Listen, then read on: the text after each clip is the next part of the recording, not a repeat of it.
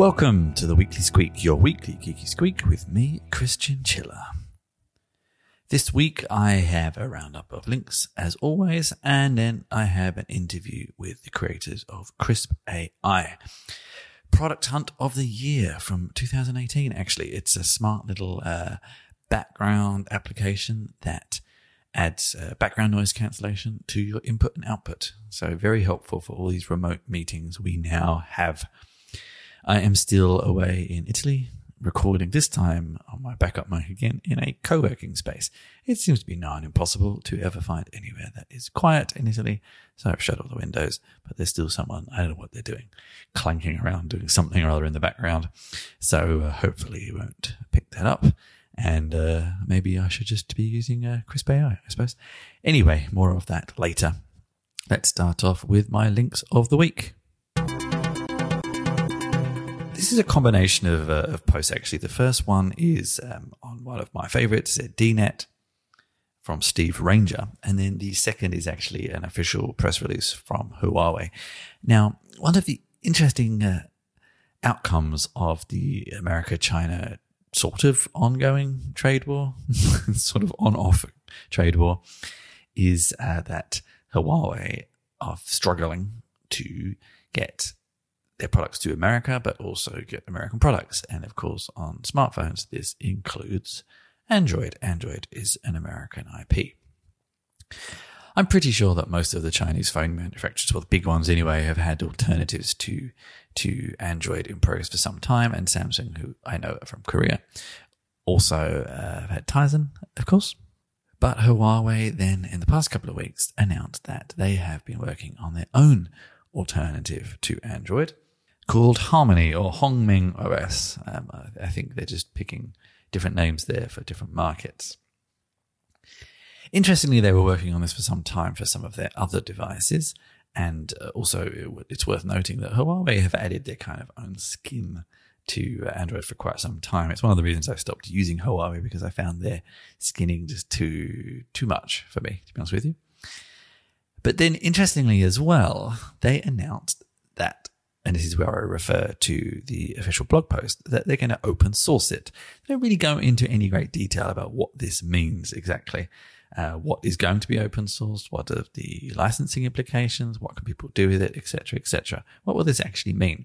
But this is all pretty interesting because, of course, other companies have tried to create alternatives to the duopoly of Android and iOS. Even a company like Microsoft. Granted, that was some time ago in a different setting, and they were trying to maybe do too much with it. But is the time right for another option? Is the time right for another option that I guess will operate much like Android, in that it can be applied to different devices? Or will it be open source and purely for Huawei devices? Will we have a third operating system targeting what is, granted, a very large hardware vendor, but a very large hardware vendor in very particular parts of the world? So it's interesting to see what happens here. I'm really interested to see when we actually get some source code for HarmonyOS 2 to see kind of what's going on under the hood. Is it just some strange Android fork, or is it something completely new? And of course, Google has also been working on Fuchsia OS, which doesn't really help Huawei's problems, but there's another kind of bubbling under the surface option that no one's really sure about quite what it's going to be used for some time too. And it's worth noting, before anyone says anything, there are, of course, other options out there for operating systems for your phone. KaiOS, Sailfish are two that I can definitely think of, but they're all very, very minority market shares at the moment. Next, another new interesting piece from Darren Pollock on Decrypt. The number of publishers on Brave. Brave is it's a Chromium-based browser. Been around for a little while. Sort of put privacy first, but also has this interesting crypto component. It's become very big in the crypto space, where I work a lot in at the moment, because it has these BAT tokens, these tokens where you can basically be paid and pay for content. But this always requires people to sign up for it. And Brave has been doing quite well recently. The numbers have jumped up 1,200% since mid-2018, including actually some reasonably high-profile publishers now as well, including Twitter. You can actually pay people's tweets if you like what you read. I would really want to get on and try this, but I think it's only open to US residents right now, which is annoying. But I may go and have another look soon to get a bit of a hand on, because I find the whole concept quite fascinating. I would like to actually pay some of the content creators, but I'd also like to be paid. So it's something I really want to investigate and dig into a bit more. Well, let's dig into these numbers a little bit more. So this is based on Reddit user data or data from Backgrowth. I mean, we don't know how trusted they can all be. But the number of Brave Rewards publishers sat at just under 19,000 in mid-July 2018. And now they are nearly at, or actually just over 250,000. And including, again, some large publishers. So it's coming. It sort of popped out of nowhere, Brave, from this minority browser to suddenly becoming quite popular. I think they solved the mobile syncing problem. They got a lot of the kind of extras they were adding on to Chrome working quite well. And a lot of people are getting a bit fed up with Chrome, and a lot of the alternatives are now growing in popularity. I've heard numerous people recently saying that they use Edge again. Now it is Chromium-based and cross-platform. So the browser wars are not over yet. And finally, in my new technology, well, not new technology, this is about Hacker News, which isn't new, but it's not old, if that makes any sense. It's not vintage. Well, okay, it's still current. Let's just go with that definition. This was a strangely charming post on the New Yorker from Anna Wiener about the lonely work of moderating Hacker News. And I think the title grabbed my attention because there's been a lot of these posts recently around the kind of mechanical Turkification, if that can be a word, the horrible underpaid workers sitting in darkened rooms moderating AI services and moderating horrible content on platforms like Facebook. And I thought it was going to be another one of those posts. But it really wasn't, actually, because the moderators of Hacker News, in fact, the only employers of Hacker News at its parent company, Y Combinator, are two seemingly aging kind of technologists who almost act like an odd couple, the sort of classic married odd couple. And it's quite a wonderful post, sort of hearing about how they got into it and the fact that this website that, I don't know if it still is, but was kind of what all the cool hip people in Silicon Valley would refer to every day, is run by these sort of aging, I almost imagine them slightly overweight, grey-haired men who got into it via Lisp programming and seem quite old school in some ways. And actually, they don't really let on to the fact that they find it, well, moderating these sorts of sites can often be quite grueling, and they occasionally mention that sometimes it gets tedious, but they actually seem to quite enjoy what they're doing and manage to handle it fairly well most of the time. I don't know if the article just decided not to go into that kind of side of things, or they were just genuinely positive about it, but it actually seems they quite enjoy the experience. It's sort of the counter story of moderating a site to the usual stories you get, which is quite interesting. There's also some insights in there, of course, into the persona of some of the people online, which we all know about, just another kind of confirmation of that, unfortunately, about how obnoxious people can be and how people just argue about the most bizarre, petty, pathetic things so much. But anyway, if you are interested in hearing the story behind this bizarre page that looks like it's still stuck in the 90s, but it still remains very, very popular, and how it is moderated, because it is, and how a little bit of how it works, because actually there is some technology behind it, despite it just looking like some kind of online form that does next to nothing, then it's a wonderful little post. It's a long read, so it gets into some great details there, and I really enjoyed reading this, so I hope you do too. 2 posts now from Computing History. I love Computing History. Another nice plug for the first episode of the Enthusiastic Amateur podcast with Sinclair Target of the 2-Bit History blog, where we talk about computing history, just that. And I think at least this post is probably one that we could have discussed, one that he could have written and possibly gone into a little bit more detail because it's quite short. Something from Mental Floss by Virginia Hughes, The History of Control-Alt-Delete. In 2013, Bill Gates admitted Ctrl+Alt+Delete was a mistake and blamed IBM. I don't really know why it's a mistake. I mean, it's a weird keyboard combination, but it's no worse than Command-Option-Escape like it is on a Mac, really. And this key combination was created in 1981 by David Bradley, working at IBM. And it was basically a shorthand way of trying to restart a machine after a crash because they crashed a lot. And this keyboard combination basically bypasses the memory tests, which are the bit that takes a long time in computers rebooting in those days, and just resets the machine.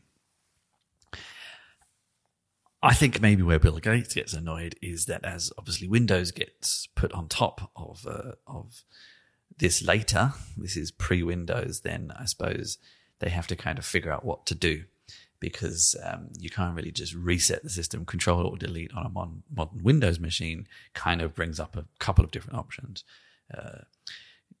Restarting crashed applications, task managers, and a whole bunch of other things, not just resetting the machine bash like that. So I suppose it was more that users had got used to the key combination, and Windows and Microsoft kind of had to accommodate it, even though they didn't want to, which is probably why Bill Gates was so annoyed.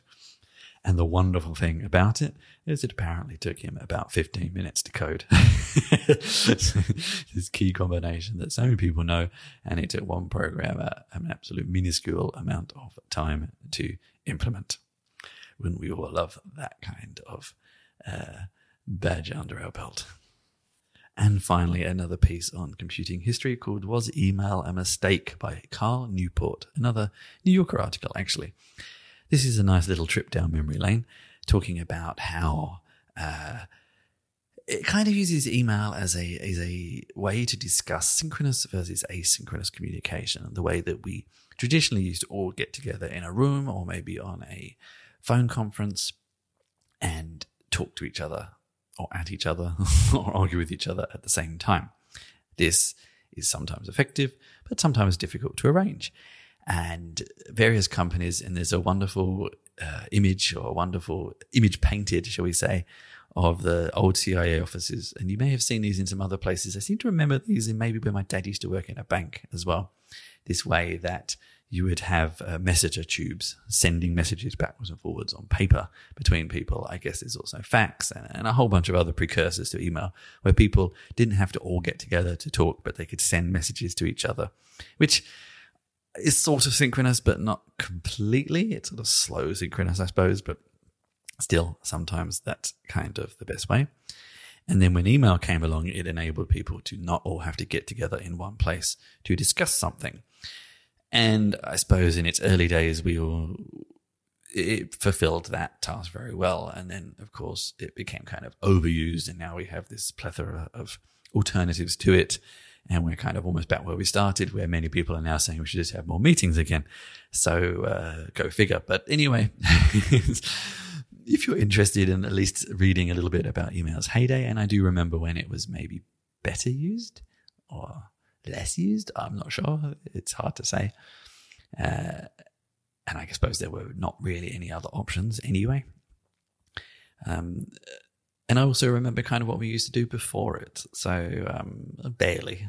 Maybe I'm imagining things. Maybe I just didn't have a job where we needed to talk to each other. It's a great little post, actually, and with some wonderful imagery that goes into great detail about how synchronous versus asynchronous conversation can work and collaboration can work, some of the tools that have sprung up to facilitate this, and I guess where we can go from here. And I suppose as we're all drowning in emails and notifications right now, this is an important thing to sort of step back and think about what are we actually trying to accomplish in this and what would serve that purpose best. I hope you enjoyed my links for the week. And now I have my interview for the week. I'm probably going to murder the surname here with David Bagdasarian of Krisp.ai, Product Hunt of the Year 2018. An awesome little application that sits in the background of your Mac and your Windows and soon coming to iOS. And it removes background noise from input and output audio. Perfect for all of those synchronous/asynchronous communications we spoke about earlier. I hope you enjoy the interview. So I'm David. I'm the co-founder and CEO Krisp. So Krisp is a very simple app. It does one job, and it does it really great. It's a software you download to your laptop, be it a Mac or Windows, and it gives you, it registers itself as a virtual microphone and a virtual speaker, and it gives you a button. You click the button, and the background noise disappears in calls like this. Mm-hmm. Okay, so if I had background noise at my side, which I don't have right now, I would click the button and you wouldn't hear the background noise, but you would hear my voice mm-hmm. when I speak. Okay, and by using your Krisp virtual speaker, if you had background noise from your side coming to me, I would click the button and the background noise would disappear for me. Okay. So that's what Krisp does, and it does it in an innovative way. So we use machine learning to distinguish what's background noise and what's human speech, and then separate them in real time. Okay, why did you start this in the first place? A great question. So I used to work at a company called Twilio. So it's a communications platform. Yeah. So I used to work there, and I'm originally from Armenia. So I always enjoyed, spending my summers in Armenia while I worked there.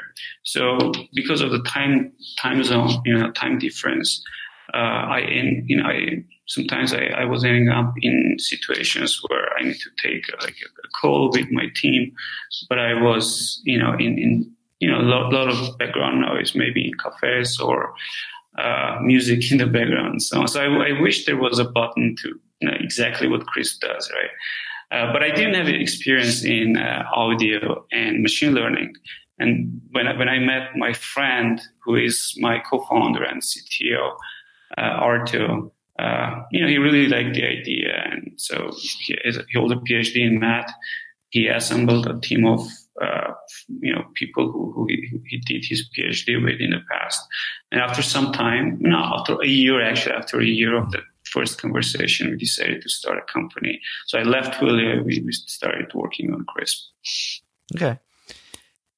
And I mean, the idea is simple, but it's a very good idea. Are there competitors doing something similar, or are some of the VoIP applications that people commonly use attempting to do this themselves? I mean, or why not, I guess, would be the question if there aren't. Yeah. So I'm sure there are some VoIP companies are trying to do this, and I'm sure bigger companies are trying to do this. Actually, I know that for a fact. Mm. And there are some competitors that, and by saying, look, noise cancellation is an old problem. It's not new, right? The approach of applying AI to it is comparably new. Mm-hmm. And, we don't know any other company that has been successful in applying it in the right way, so to say. The general approach is the same. You collect a lot of background noise, as a data collection, and you collect a lot of, not noisy human speech. And then when you mix together, you get a lot of synthetic noisy speech as your training data. But that's not enough. Like if you have, a machine learning experts in your team, you can get to some level of performance. But the problem is that human ears are very sensitive to error, right? We can detect when the human voice is impacted by noise cancellation. So we are very sensitive to artifacts.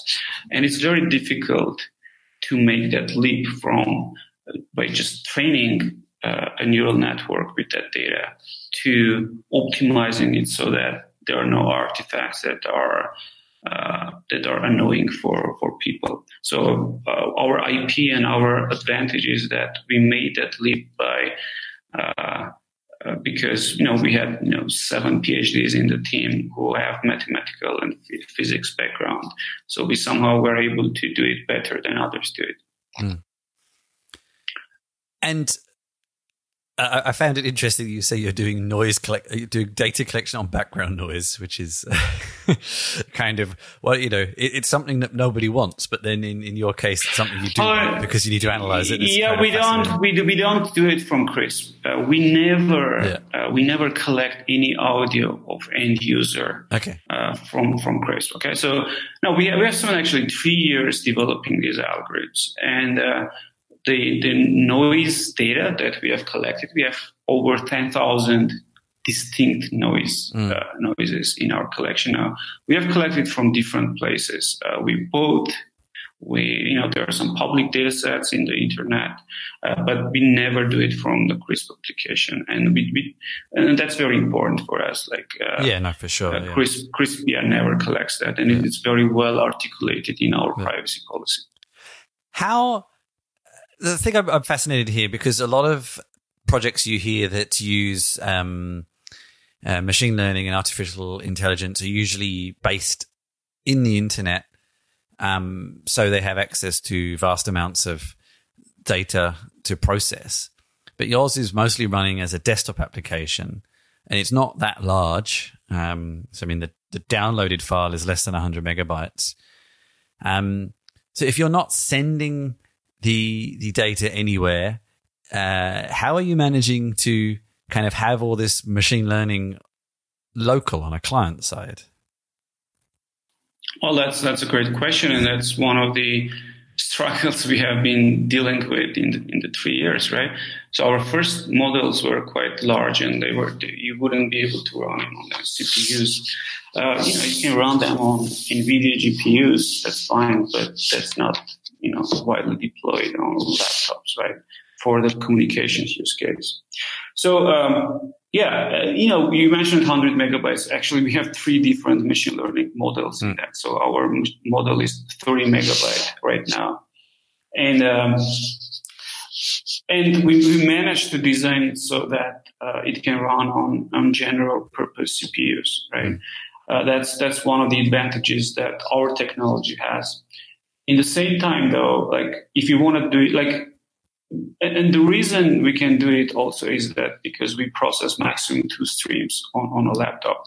If you want to do it on scale, if you let's say if you want to deploy it in Verizon or in Twilio, right, you would need to process thousands, 10,000, and maybe more streams in parallel. For that, you would need to run them on GPUs. We have such technology as well, but it's not our primary business. My point is, yes, it was very difficult to bring it down to this size. And actually, our model also runs on phones. Pretty soon we are going to have a Krisp for iPhone. So it took us a lot of engineering time to do that. Okay. And I have a Mac, so I haven't tried the Windows version, but the nice thing is you do seem to also run pretty natively. So it adds audio input and output kind of in the proper way. It doesn't sort of hijack your current audio. And for example, I use a program to record interviews called Audio Hijack that takes advantage of this in many ways to enable me to record Google Hangouts and Skype and things like that. So I'd be able to continue to use that with Krisp because it does everything the right way. And I'm assuming you do something similar on Windows. So again, how did you manage to just make everything run so well, I suppose? It took us 6 months, which is a long time for me. I'm an engineer by training, right? To build a Windows audio driver, and apparently it's so difficult to do. And there are only few experts in the world, and we were happy to hire one of them. Well, this is why I can't give up my Mac, because Audio Hijack is only available on Mac, and it's amazing for recording podcasts.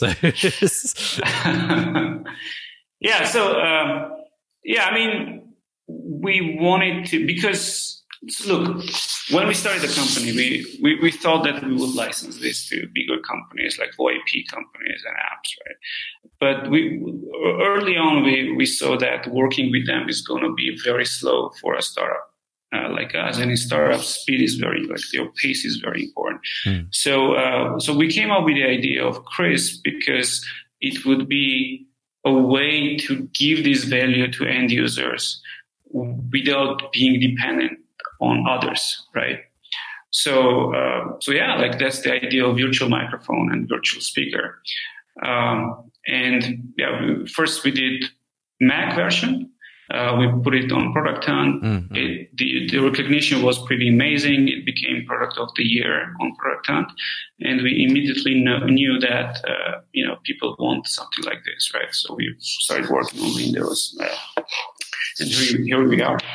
But yeah, so there are a lot of engineering problems if you want to solve this on a virtual microphone and speaker layer. Like latency is a problem. Like there are so many compatibility issues with apps and then with drivers, and we are spending a lot of time on fixing these issues.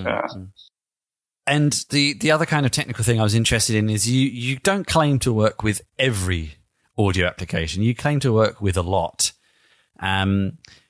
So is it more that some of the ones that you may not work with, I mean, I haven't found one yet, but I'm sure they're there. Are they the ones that don't really respect the operating system themselves? So you can't really kind of feed in with the framework you normally feed in with? Because if an application respects the audio settings of the operating system, then I guess you work. So no, actually the reason is different. Okay.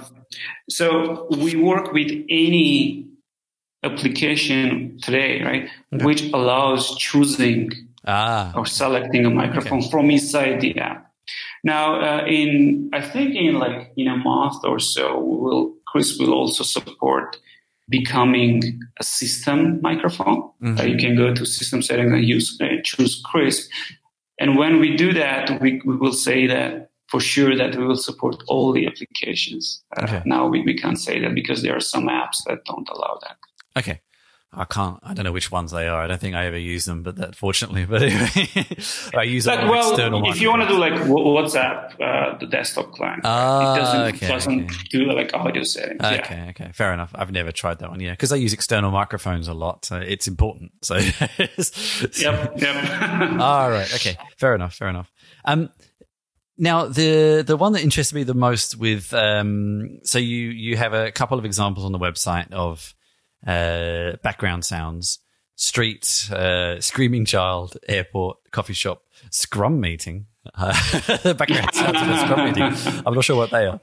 Conferencing. But so the one that interests me the most, because you did mention earlier that you extract the background noise from the voice speaking, but especially say coffee shop. I mean, coffee shop has some other sounds as well, but there will be some of those instances where there may be other people speaking quite close by. Can you also cope with those, or are they a bit more challenging right now? They're certainly very, very challenging compared to background noise. So today, what Krisp does is it separates what's non-human speech from human speech. Okay, so when we say background noise, it's non. But if there is a chatter in the background, depending how far it is, it can be recognized as a cafeteria noise or bubble noise. That's the technical term for that. So, and I can't really tell you how far it must be, because the algorithm is it's very difficult to reason about that. So that's the current implementation of Krisp. But at the same time, we are working on a technology now which we call mute other voices, right? Which will allow you to only leave your voice, no matter who is speaking around you, it will only your voice will go through, basically, and the background noise will be canceled as well, right? So I think that's going to be quite transformational for the communication, especially when you do it from mobile. You're in airport, there is an announcement in the back, and all of that. So you can always very confidently take your calls and speak by being sure that only you sound professional. And we have the technology in our lab already, and we are working to productize it and ship inside Krisp. Okay. And there it's going to adapt to your voice, basically. Okay. That's the idea. And just actually on that, I think you mentioned it briefly earlier as well.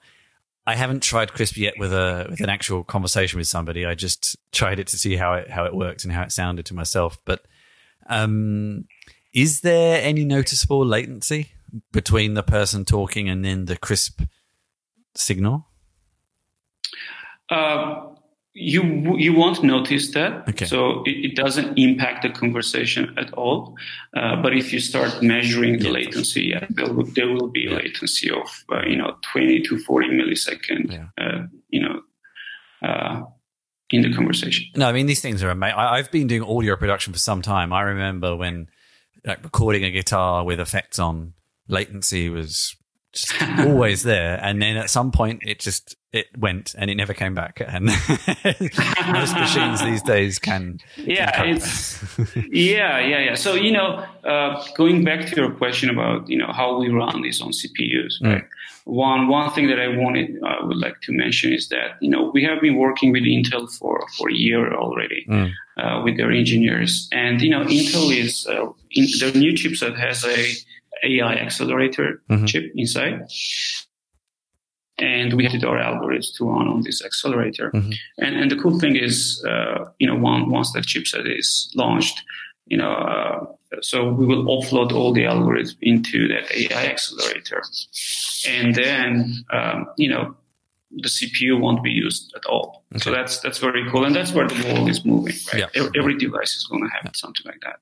But on that note, so you said you're working on an iOS or iPhone, I suppose is more useful version. And you've exclusively so far worked with Intel, but that's a switch to ARM style. So has that been challenging or? No, not really. So, when you implement a machine learning algorithm, at the end of the day, most of them, are simply matrix multiplications under the hood, right? Sure. So, and there are libraries, there are, algorithms that make that efficient for your target platform.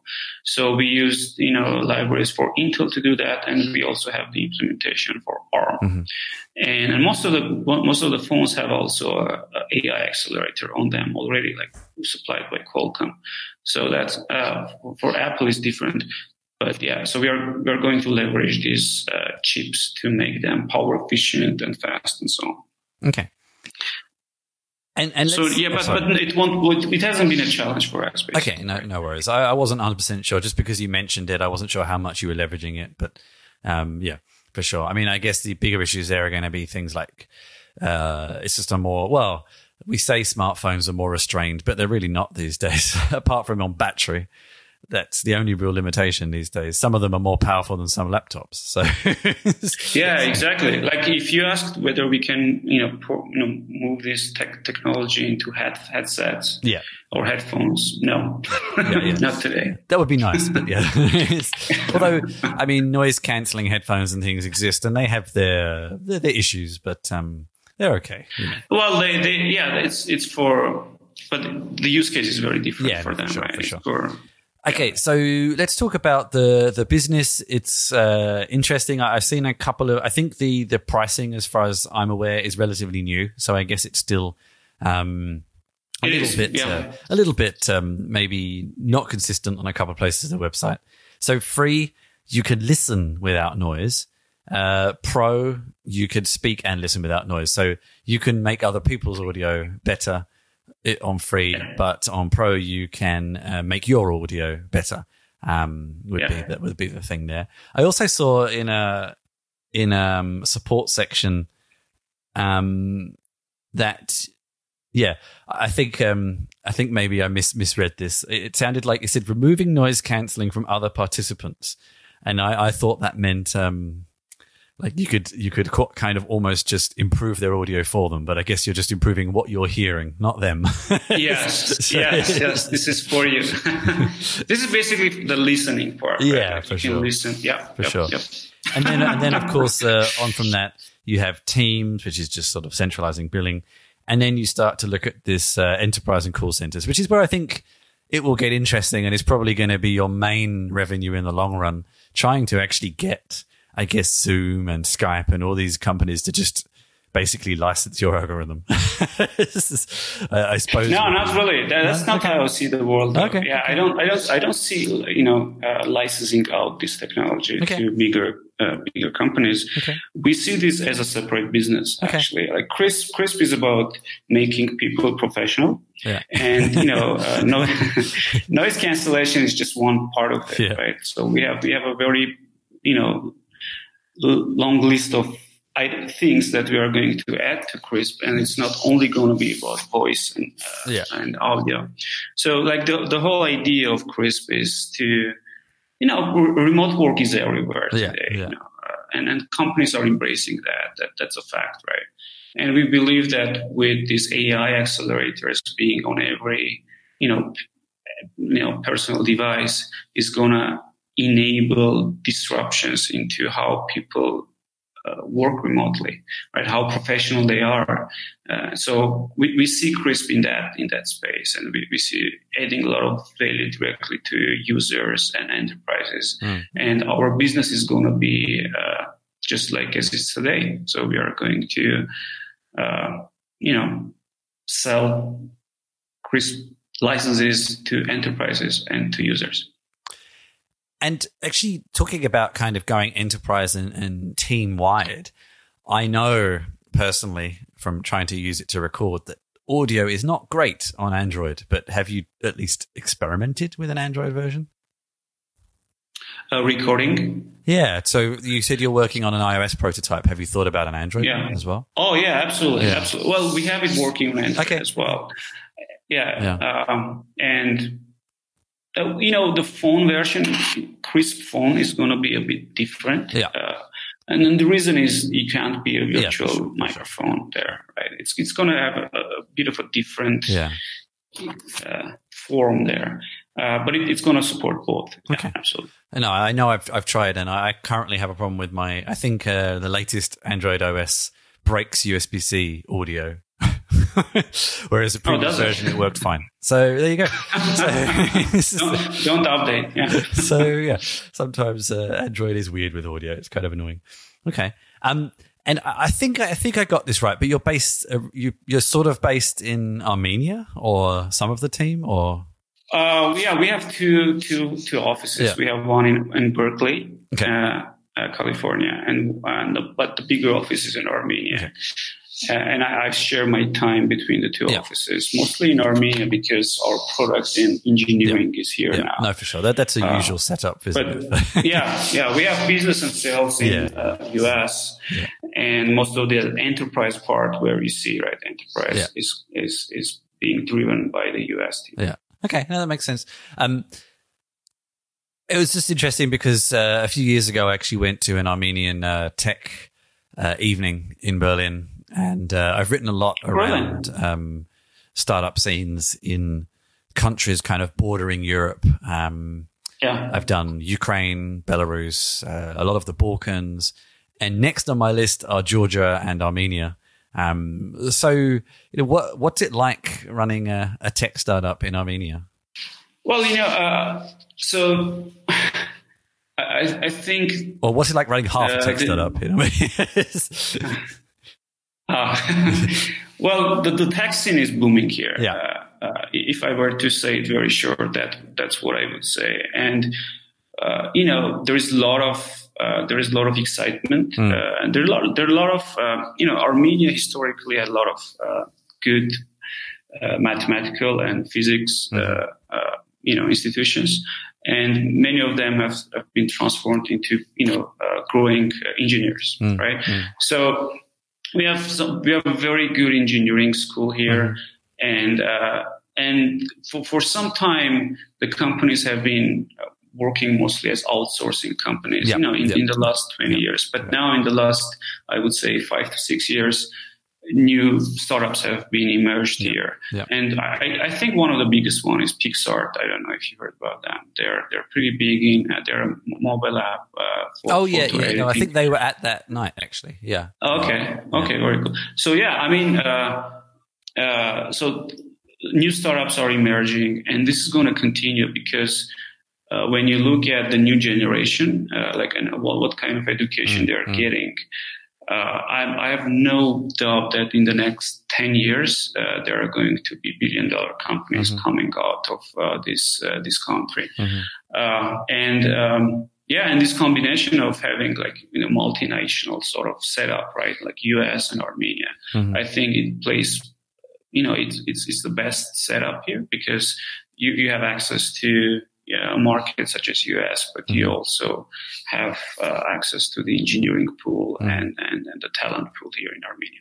Yeah. So we as a company are very happy with this. Okay, good. And is it relatively? It sounds like a lot of countries are kind of the southeastern fringe of Europe in that you had good talent. I'm not sure it was Armenia was never part of the USSR, was it? No, but USSR. Oh, it was. It was. Okay, so yeah, a similar story in that it got a lot of good technical education, and for many years, people were working in outsourcing, getting really good experience, and then just now, all those people are a bit bored with working for other people and trying their own things, and it's a really good time to be doing. I blame TechCrunch for that. They read all these articles. All these successful startups. But it's also interesting because Ukraine, for example, I went to Ukraine 2.5 years ago, and they said, "Oh yeah, we've got great engineers, great products, but we don't know how to sell." And then I came back a year later, and they'd learned how to sell. And they move. Everyone's moving very, very quickly. Look, it's the same challenge, right? If you don't have access to the international, if you don't have experience with international business, right, or not international, just businesses like how business is done in US, it's very hard to sell from here. So that's why, for us, it was very important that I have spent my 9 years in US, and I know how the business works there. And our chief operating officer, he's based in Berkeley. He knows how. So there must be a combination of these two. Sure. Otherwise, it won't work. Yeah, it will be very hard. I think it's. I love. This is the reason I love going and speaking to people in these sorts of countries because when you go to Germany, France, UK, even the US to a certain extent, but it just obviously is so well known. They have enough of their own market, so they could sometimes be a little lazy. Whereas the smaller, newer countries, they have to go international from day zero, so they do much more interesting things. That's so true. Yeah. Anyway.